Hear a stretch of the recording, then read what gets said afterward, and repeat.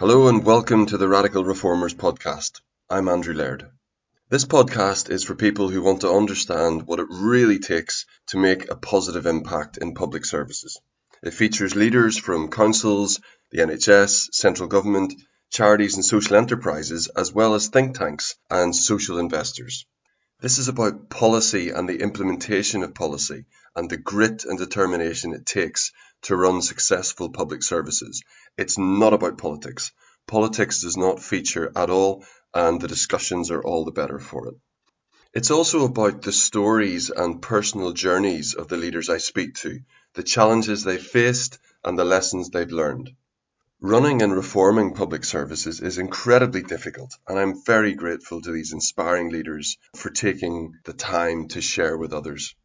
So before we get into it, I just want to take a second to thank my friends and colleagues at Mutual Ventures for supporting me to do this podcast. My day job at Mutual Ventures is about supporting public services to be better, more sustainable, and more connected to communities. This means working with central government departments to help them build bridges between policy development and local implementation. It means working with councils to help them plan for the future. And it also means working with NHS trusts to help them find their place in the new health and care system. So I hope you enjoy this podcast and that you get as much from it as I have.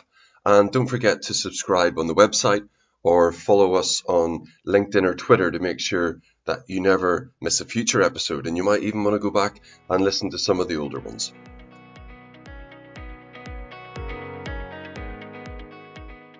This conversation is with Mila Lukic. Mila is the Chief Executive and co-founder of Bridges Outcomes Partnerships, which is a social enterprise operating in the social investment space. Now, before you conclude that this will all be about finance and financing mechanisms, there is a little bit of that, but what this conversation is really about is how to encourage innovation in public services. Now, I'm sure a lot of you will have heard of social impact bonds and outcomes-based commissioning, and we do talk about what that is, and Mila does explain very expertly what those things are, but the focus of the conversation is about what's the best way to deliver public services that actually respond to the real world and the real needs of people and have the ultimate outcome you're trying to achieve for an individual at the heart of the whole process, rather than a contract that has a set of inputs, essentially, which are quite rigid and don't adjust over time as the world changes and a person's need changes. Personally, I think the concepts that Mila describes in this conversation should be adopted as widely as possible. So I think this should be of great interest to anybody delivering and designing public services. So let's hear from Mila. Mila, a very warm welcome on the Radical Reformers podcast. I think we've known each other for quite a few years now, but for those listening who might not know who you are, could you just introduce yourself? No, pleasure. So I'm Mila. I head up Bridges Outcomes Partnerships. And yes, it's an absolute delight to be here. Thank you for the invite, Andrew. I have been doing this now for the last 10 years, and we will talk a bit more about what Bridges Outcomes Partnerships does. But it has been a pleasure to work alongside a number of really brilliant socially motivated organizations and outcome commissioners to help prevent homelessness, help families stay together, help people improve their health, help children improve their educational outcomes. And most recently, we have been trying to figure out how to use these outcomes-focused models to help both people and the planet. And yes, we will hopefully talk more about that later. We will absolutely. But before that, what background do you have that you've brought to this? Because I imagine you didn't, come out of university and say, right, okay, I'm going to work in social investment. No, not at all.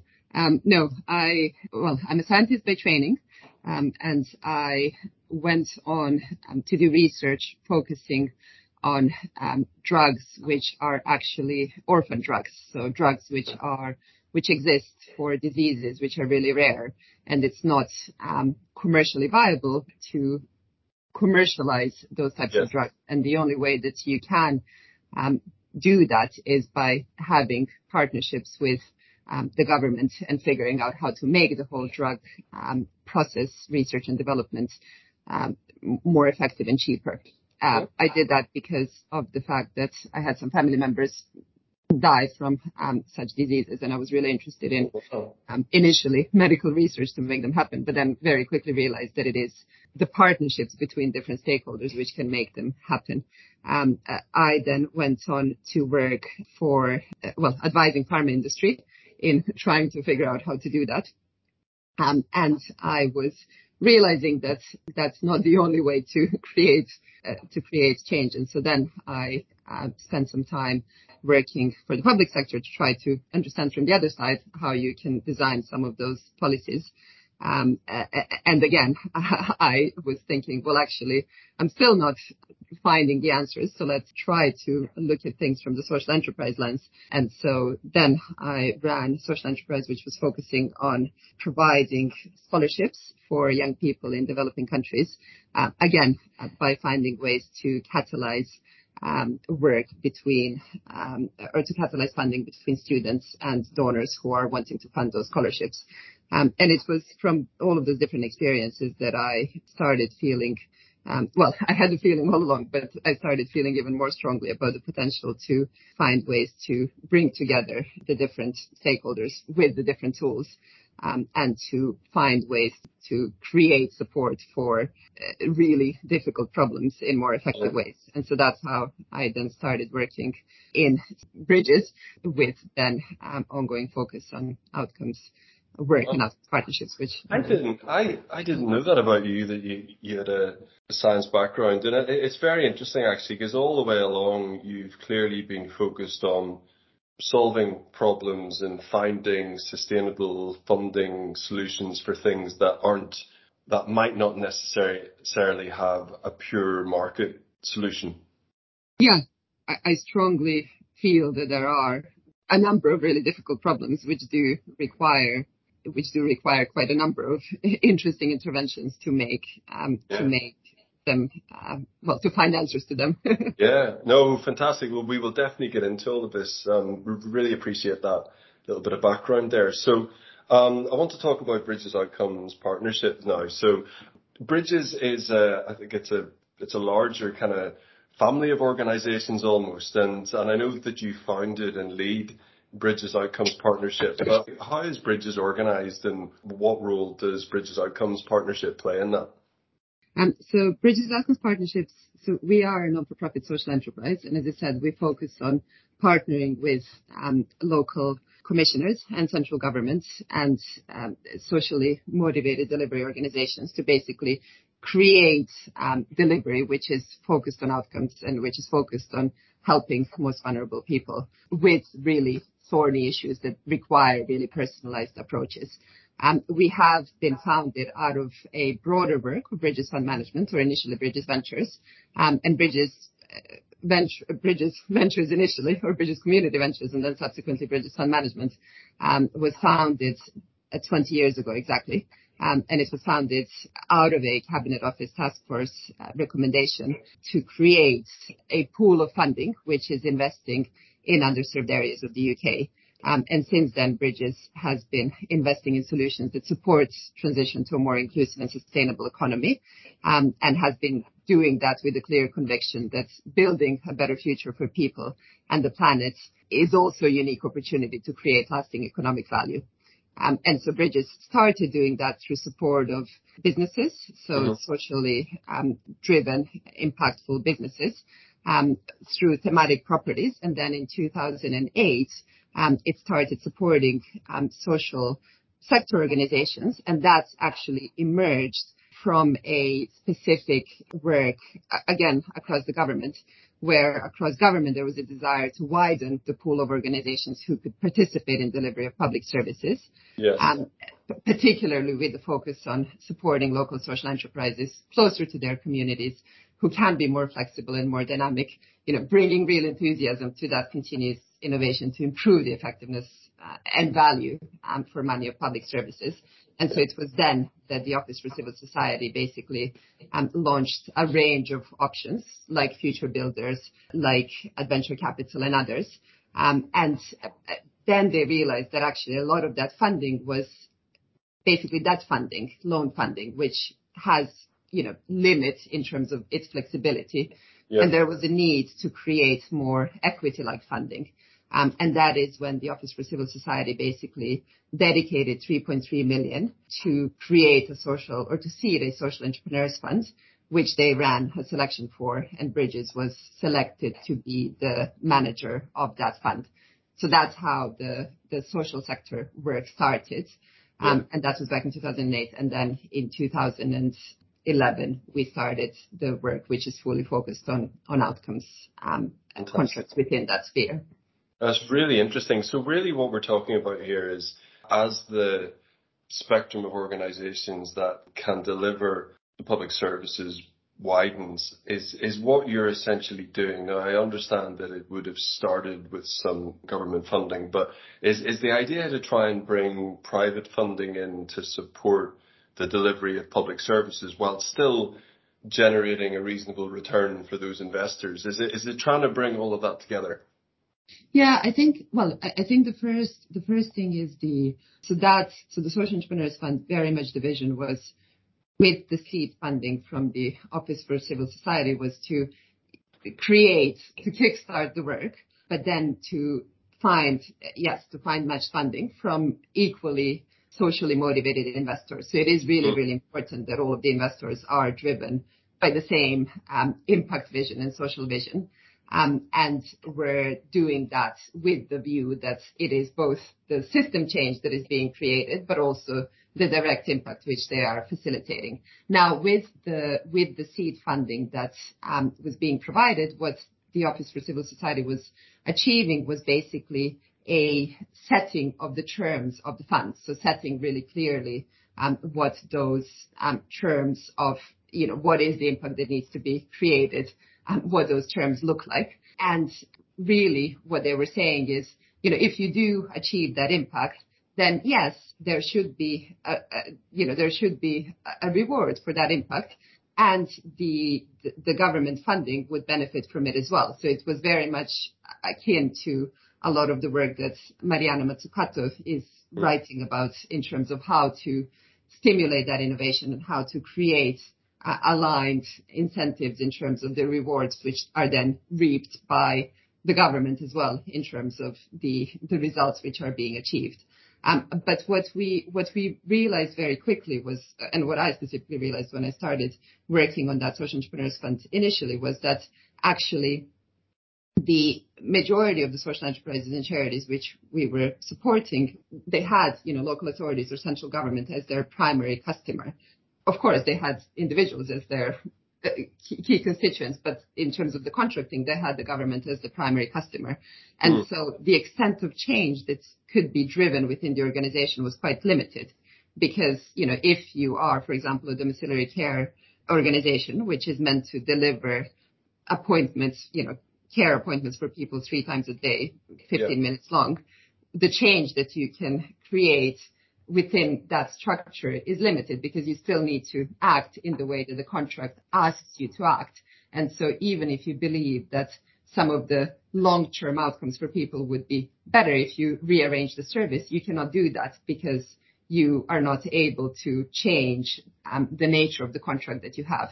And so that's why I personally got really excited about the potential of creating an environment where you are bringing both the flexible funding to enable flexible delivery, but you're also creating flexible contracts which tell you, your only task is to create a better life for this individual. And it's entirely up to you to figure out how to do that. I will not tell you that you have to do, 3 appointments a day or whatever the detailed specification says. So that's where the shift from just providing flexible funding to organizations to also finding ways to create flexible contracting emerged. That's really interesting, and we will come to that and how it's structured. But just before I do, where does most of your funding come from? I know that we've talked about some of the seed funding and some of the other things, but just to give people a general idea, when they have a conversation with Bridges or Bridges Outcomes partnerships about funding, where's that money come from? Yeah, so it comes from a number of, as I said, a number of socially motivated organizations which are motivated to by improving lives and changing the system for the better, like we are. And that includes the Office for Civil Society, Esme Fairbairn Foundation, Bridges Impact Foundation, Big Society Capital, Pilot Lights, Trust for London, basically a number of, well, either dedicated organizations like Big Society Capital or foundations which have, or organizations like European Investment Fund as well, who have or which have dedicated mandates to basically create this Great. impactful delivery. And do you, as an organization, do you then apply for that funding or bid for it, or is it just negotiated, or how does it end up with you with freedom to invest it? Yeah, so we are, so as I said, for the Social Entrepreneurs Fund, that was a selection process run by the Office for Civil Society, which it's a tender. Yep. It's a tender, yeah. Yep. And then it was our job to raise matched funding for that seed funding from other organizations with the same mission to catalyze innovation.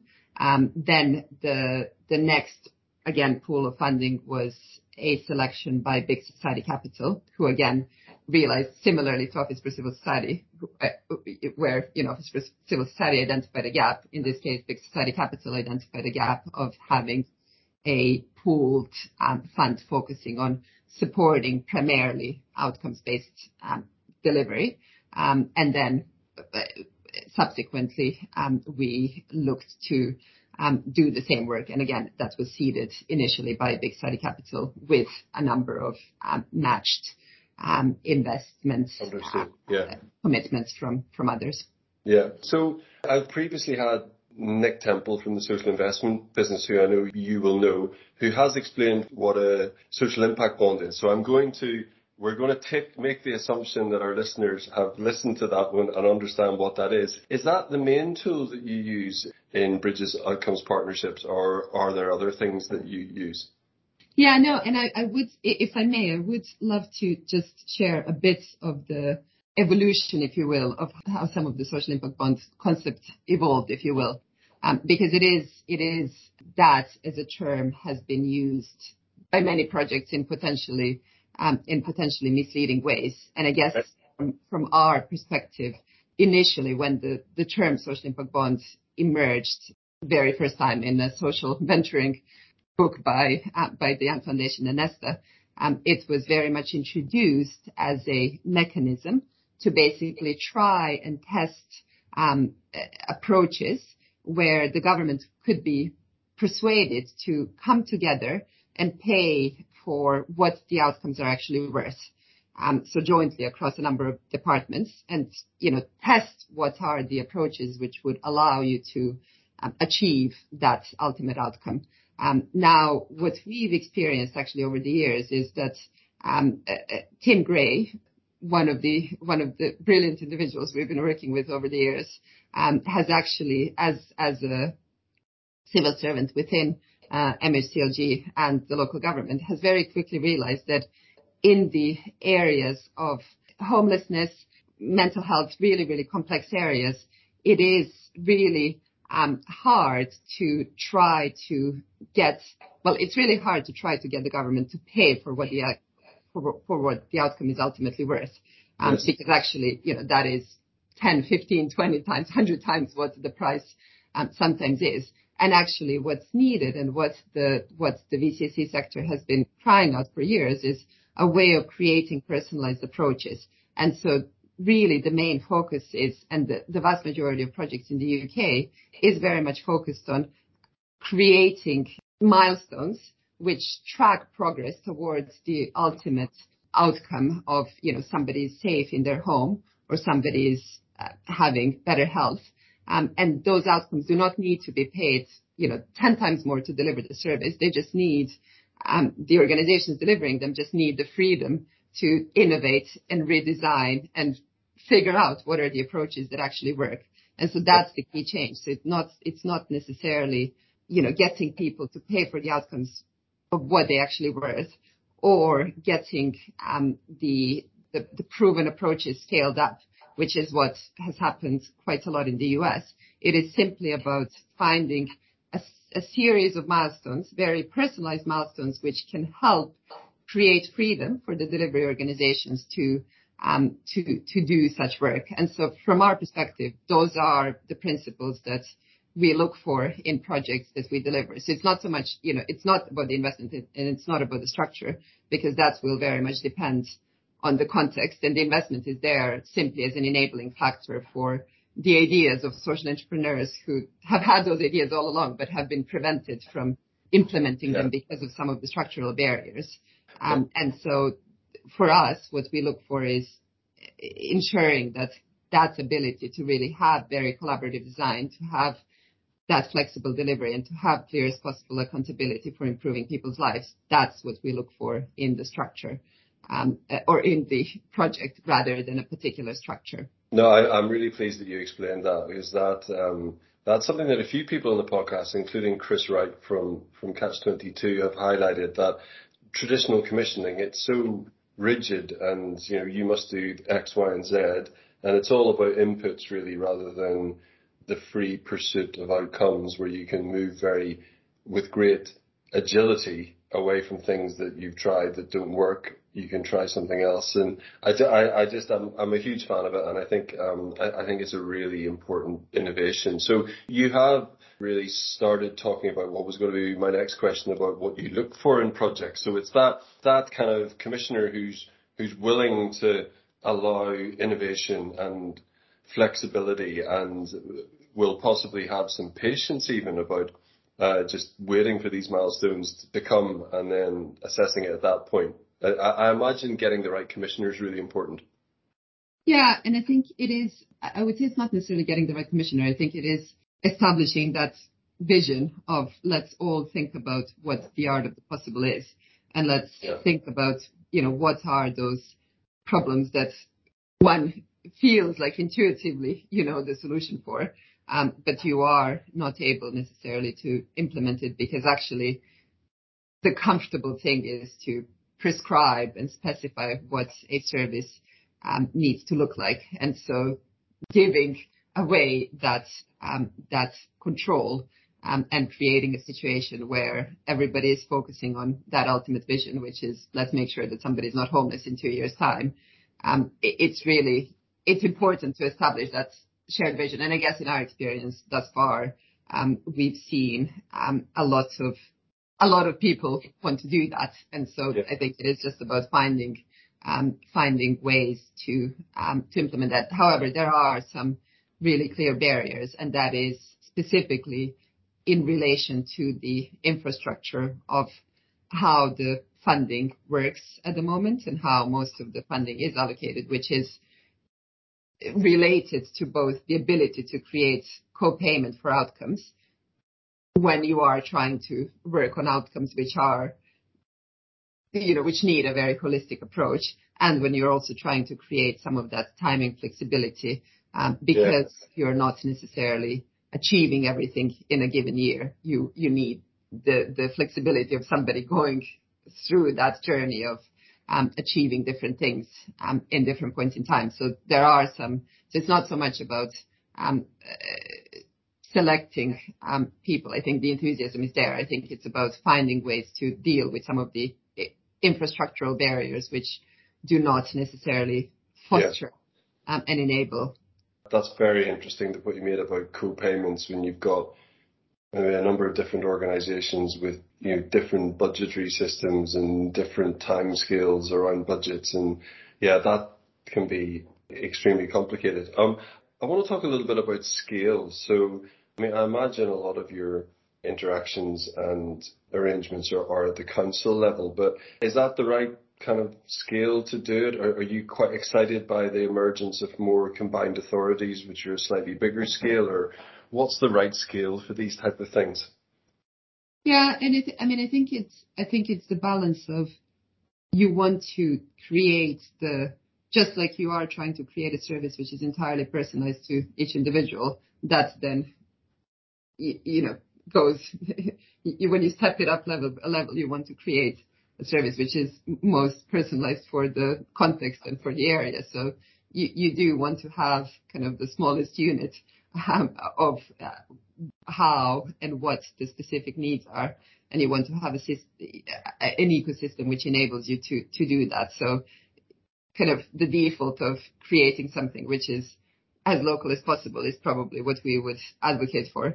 But then, of course, you are wanting to do that in a way whereby you are trying to create kind of the infrastructure which enables you to support more people with those personalized approaches. And so I do think that there is potential to think about how to create some of that backbone, if you will, in terms of partnership coordination on a combined authority level, but then think about how to continue being true to that unit of entirely personalized service for the individual wanting to use that service. So I think it's balancing that, keeping an eye very clearly on it needs to, whatever is being put in place needs to have the ability to be fully individualized to what people and what each individual wants, but creating enough of a backbone so that you are able to do that effectively to more people. That's really interesting. And then just what about the big focus areas? So you've already talked about different categories of vulnerable people, like homeless people or people with mental health challenges. But I presume you're thinking about things like net zero and a whole range of different things. Yeah, we are. But we have been primarily focused on social issues and specifically human services. So it is in terms of how to think about the specific environmental outcomes.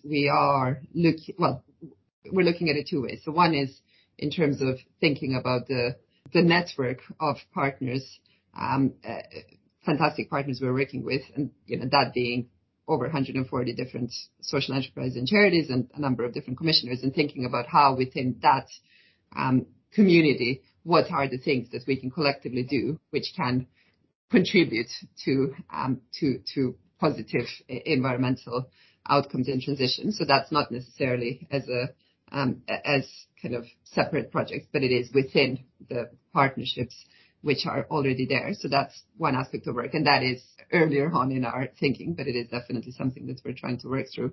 And then the second part is looking at specific projects which are focused on creating both positive environmental outcomes, but with a really clear social justice and social focus. So not only thinking about how to create something that is bettering the environment, but thinking about, how do you create a resilient community around it, and what do you need to do in terms of the support for that community to have that just transition, if you want to use that term.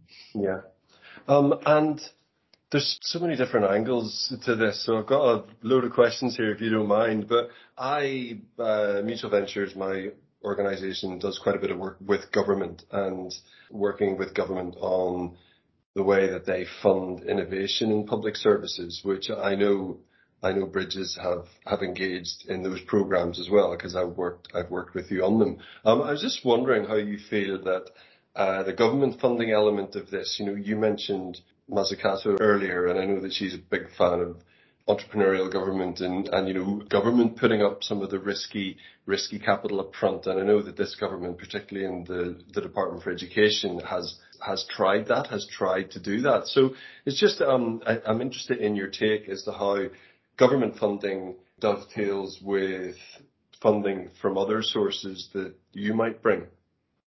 Yeah, and I think it is. So I think the interesting part is when you think about the social investment funding, what one has there is a dedicated patient pool of funding, which is there for 10, 12 years, let's say, and can look at projects on that time scale. So can support and say, well, actually, I do recognize that to shift the dial on how people manage long-term conditions, you do need a minimum 7-year effort, let's say. And so I think that is the fact that you do have dedicated pools of social investment funding, which is saying that and is saying we're there to help stimulate social innovation. And we recognize that needs to be done over a long-term period of time, I think is a real positive and is really interesting.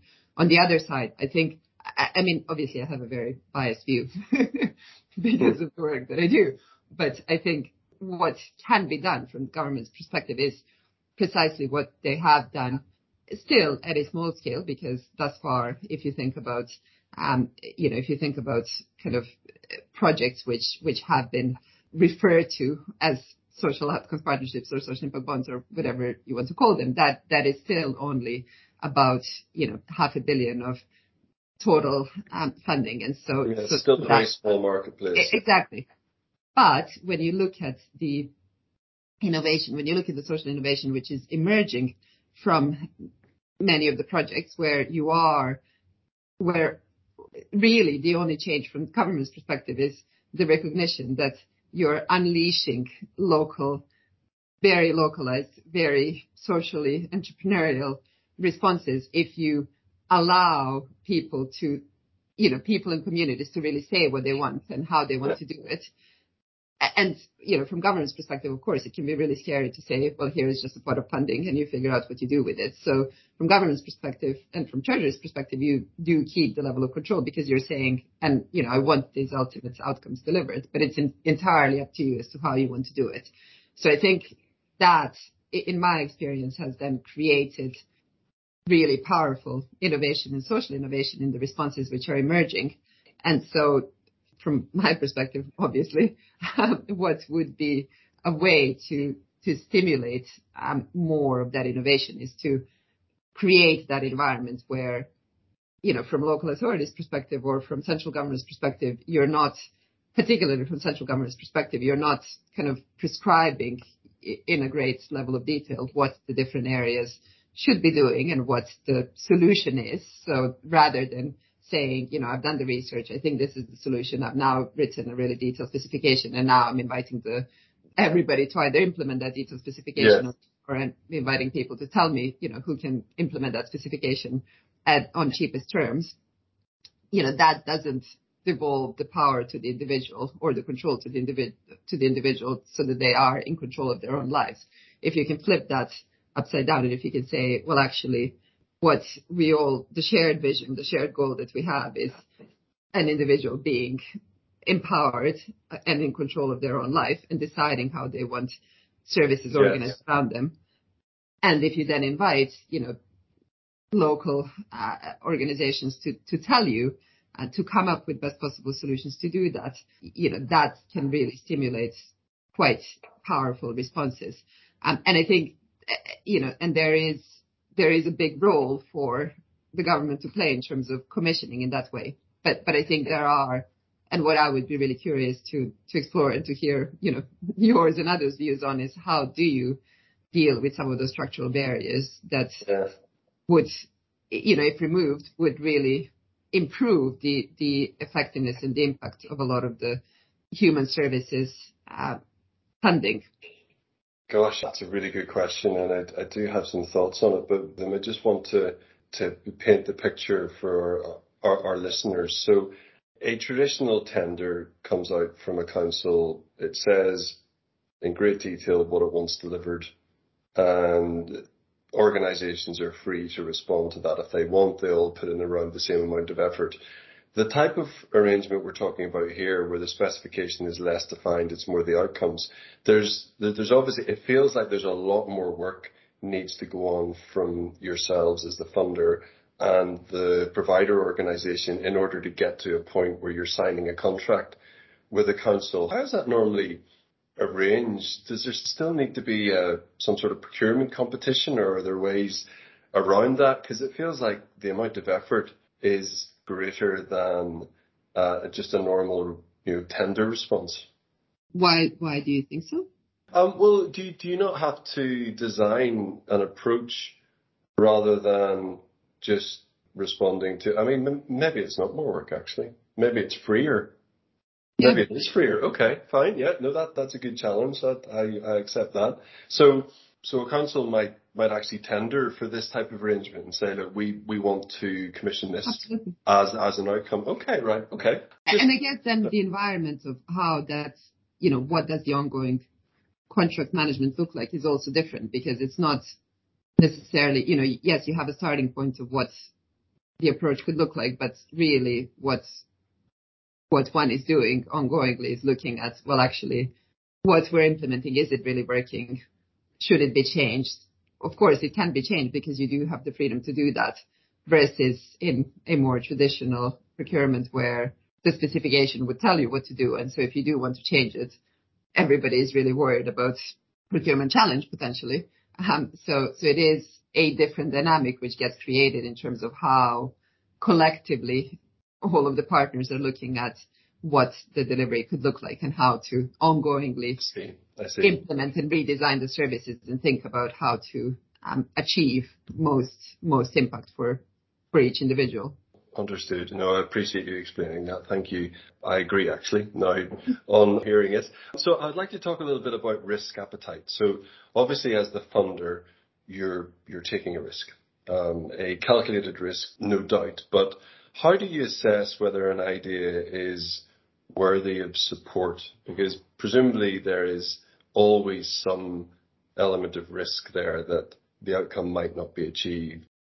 Yeah, well, I think what we so of course there is, but I think what we focus on primarily is analyzing and making sure that the milestones which are there and the overall framework of what one is focusing on in terms of goals and milestones, that those things are really enabling that personalized response. So, if you say that actually, if you have a menu of options of entering and keeping accommodation, entering and keeping employment, improving mental well-being, improving physical well-being, really thinking about a number of different options which do allow for that personalized journey, almost like choose your own adventure approach for each individual. That is the bit that we focus on. So it's not so much the approach, because the approach will always change, and and it should change, because over 5, 7, 8 years, depending on what the length of the project is, context changes, circumstances, different services, the system around individuals, all of that changes. So to assume that you will deliver exactly the same thing, day one and at the end of year 7 that's just not the reality of it. And if you're doing that, then you're doing something wrong. So it's the belief and the conviction that actually those shared goals and what we're all targeting is indeed the right thing for the individual. Then the comfort that the structure around it will really allow for that ongoing flexible delivery, and will really allow for also reaching out into the system to, change things if needed within the overarching system as well, not just in direct delivery.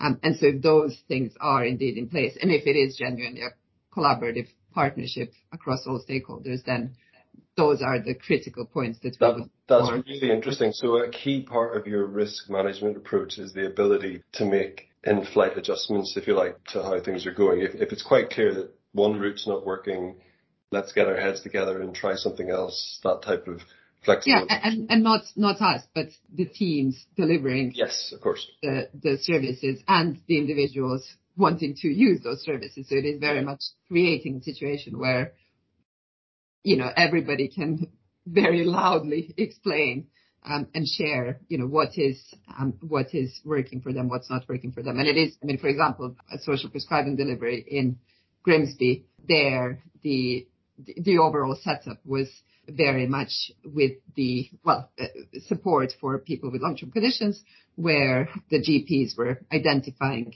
individuals with long-term conditions who needed support, and the GPs were feeling frustrated historically with the level of support that they could offer to those individuals.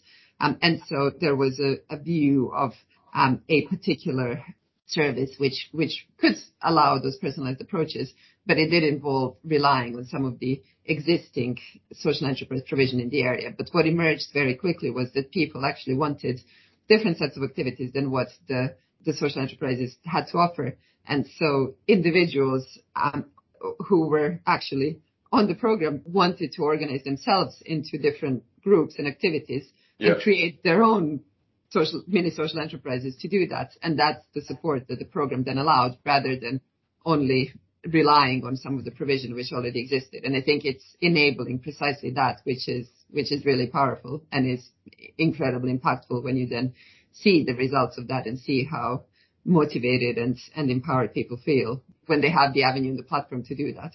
Yeah, I completely get that. I think that's really well explained. Thank you.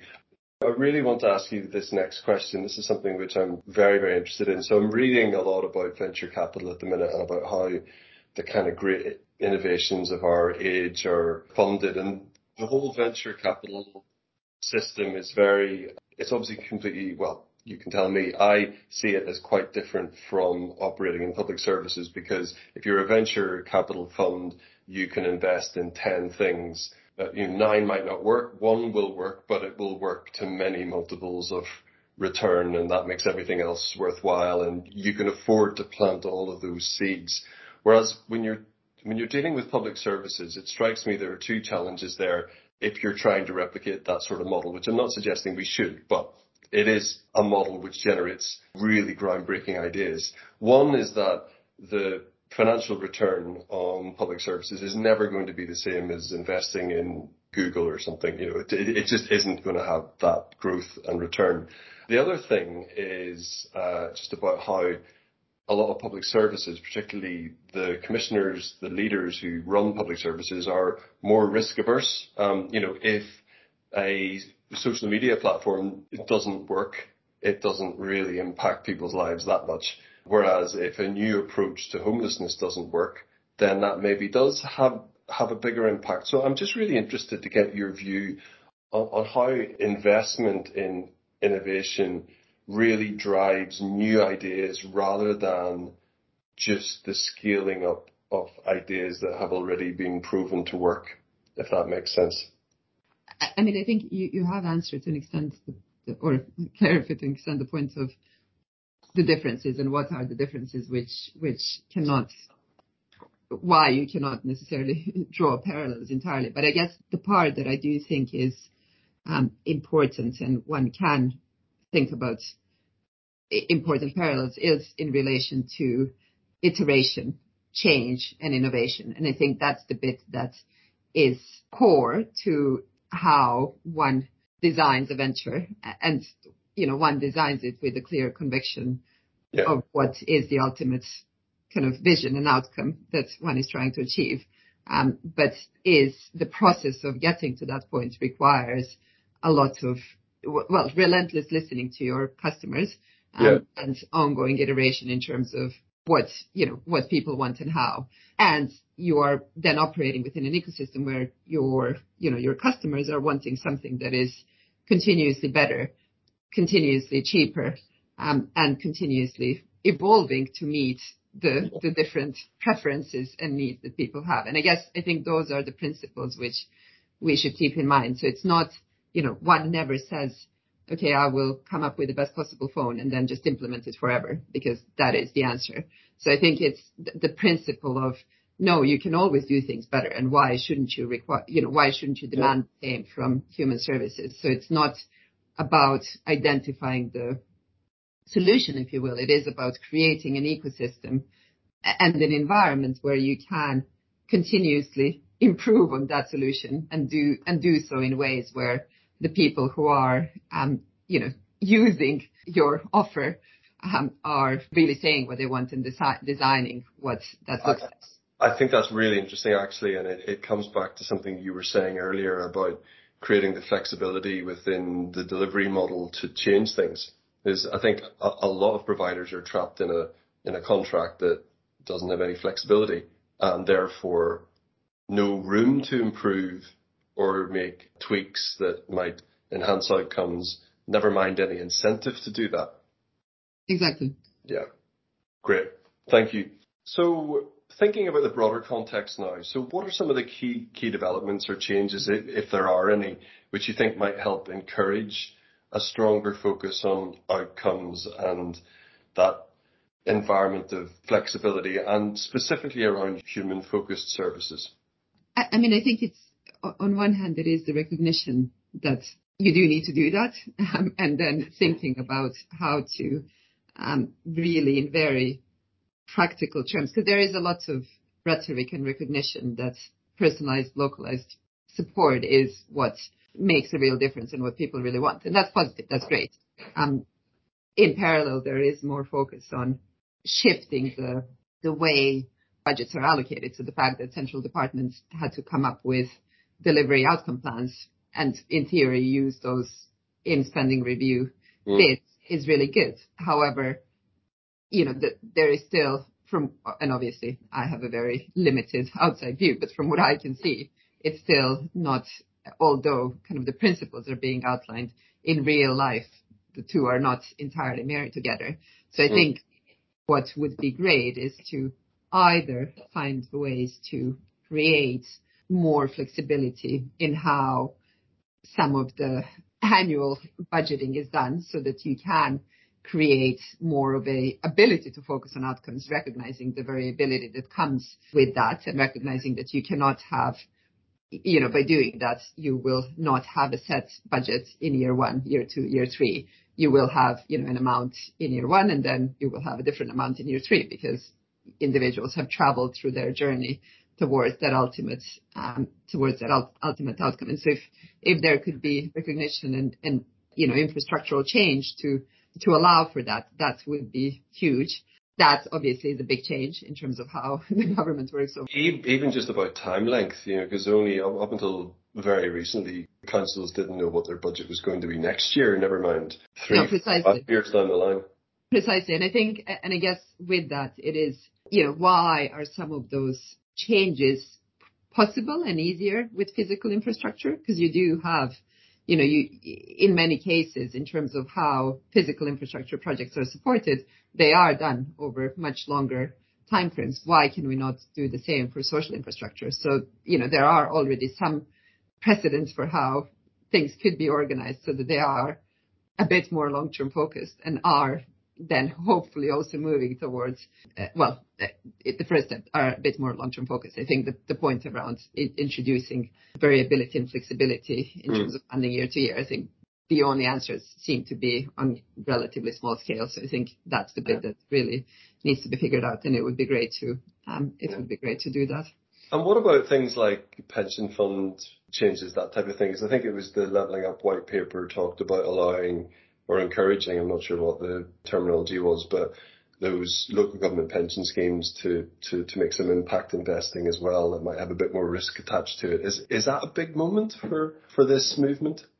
I think it is. I think it's an important moment in terms of more broadly creating funding, which is impact focused. I think in our experience, the momentum of organizations recognizing and wanting to support both direct impact and kind of the system change which can exist around it, that hasn't been the limiting factor, if you will. So I think it's really, really important that there is more interest and more willingness and desire to support different ways of working and to really figure out how to make sure that all of the investment deployed is really creating positive, lasting change in people's lives. So I think that it's really positive that keeps on happening. But it feels to me like that is a journey which is moving forward, and it should continue moving forward, and that's really good.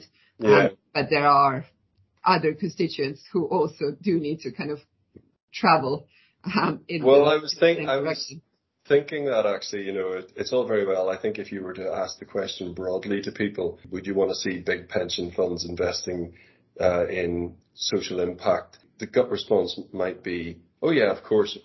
And then if you then ask the supplementary question, but of course, if this was your pension being put at risk, would you be equally keen? So, I think I would hope people would say yes, and I would hope people would understand that, but it's unlocking those really big funds, I think could have a huge impact. But I think you've raised a number of good points as to the rhetoric is great, but how does it actually get implemented? So, as a final question, Mila, and I ask this of everybody, what bit of advice would you give to someone working in the public sector or in a charity or social enterprise or in social investment who wants to make the sort of impact that you've managed to make? And you certainly have, because I know the work that you've done over the years. Well, what bit of advice would you give to them? I never feel in a position to give sort of advice. But no, I think on a personal level, it is the relentless optimism and really recognizing that in many cases it feels like we're all pushing water uphill because all hard problems are hard. So I think it is really keeping the positivity and the optimism to keep oneself and everybody around you going. So I think that is, on a personal level, I think that's something that I find important. And then with that, it's also not to get discouraged when one talks about, we need to change the way all of the contracting works and we need to change the way the treasury works, and that all feels really hard and demotivating. And actually, yes, all of those are very long-term efforts. But then in the current moment, we should all do what we can with what we have where we are. And that is the mantra that I've heard leaders that I admire say. And I think that certainly really resonates with me. Well, Mila, I'm very reassured that there are people like you working on this and trying to really drive better outcomes. And I just want to thank you for your time. It's been a really interesting conversation. Thank you so much. Wow, what a fascinating discussion that was. I want to draw out some of the fundamental concepts of our discussion there. So the first is the importance of focusing on outcome rather than process and inputs. And I thought it was very interesting how Mila described that the main element of developing an outcomes-based contracting arrangement is not what will be done to support a person, but the milestones that you're trying to help that vulnerable person achieve over time. And this means that the provider of the service needs the ability to be flexible in what they do. So what do they do with that flexibility? Well, they should iterate. They should constantly be learning about what works about the service they're providing and what doesn't work. And as Mila said, this is one of the important parallels which can be drawn with traditional venture capital. In that world, innovation is supported through a mechanism of funding rounds where, as progress is made or as milestones are achieved, extra funding is then sought. And this is very similar. Once a person who a service is supporting reaches certain milestones, then elements of funding are then released. So it does reflect quite closely, I think. A key element in all of this is relentlessly listening to service users. These are the people who will understand much better than anyone whether the service they are receiving is working for them or not. I mean, it would clearly be impossible to go through the iteration process without this. The final point I want to make is about time and the need for commissioners and funders to have patience. These are very difficult problems. Mila was talking about supporting a homeless person to get back into society and to engage in the economy.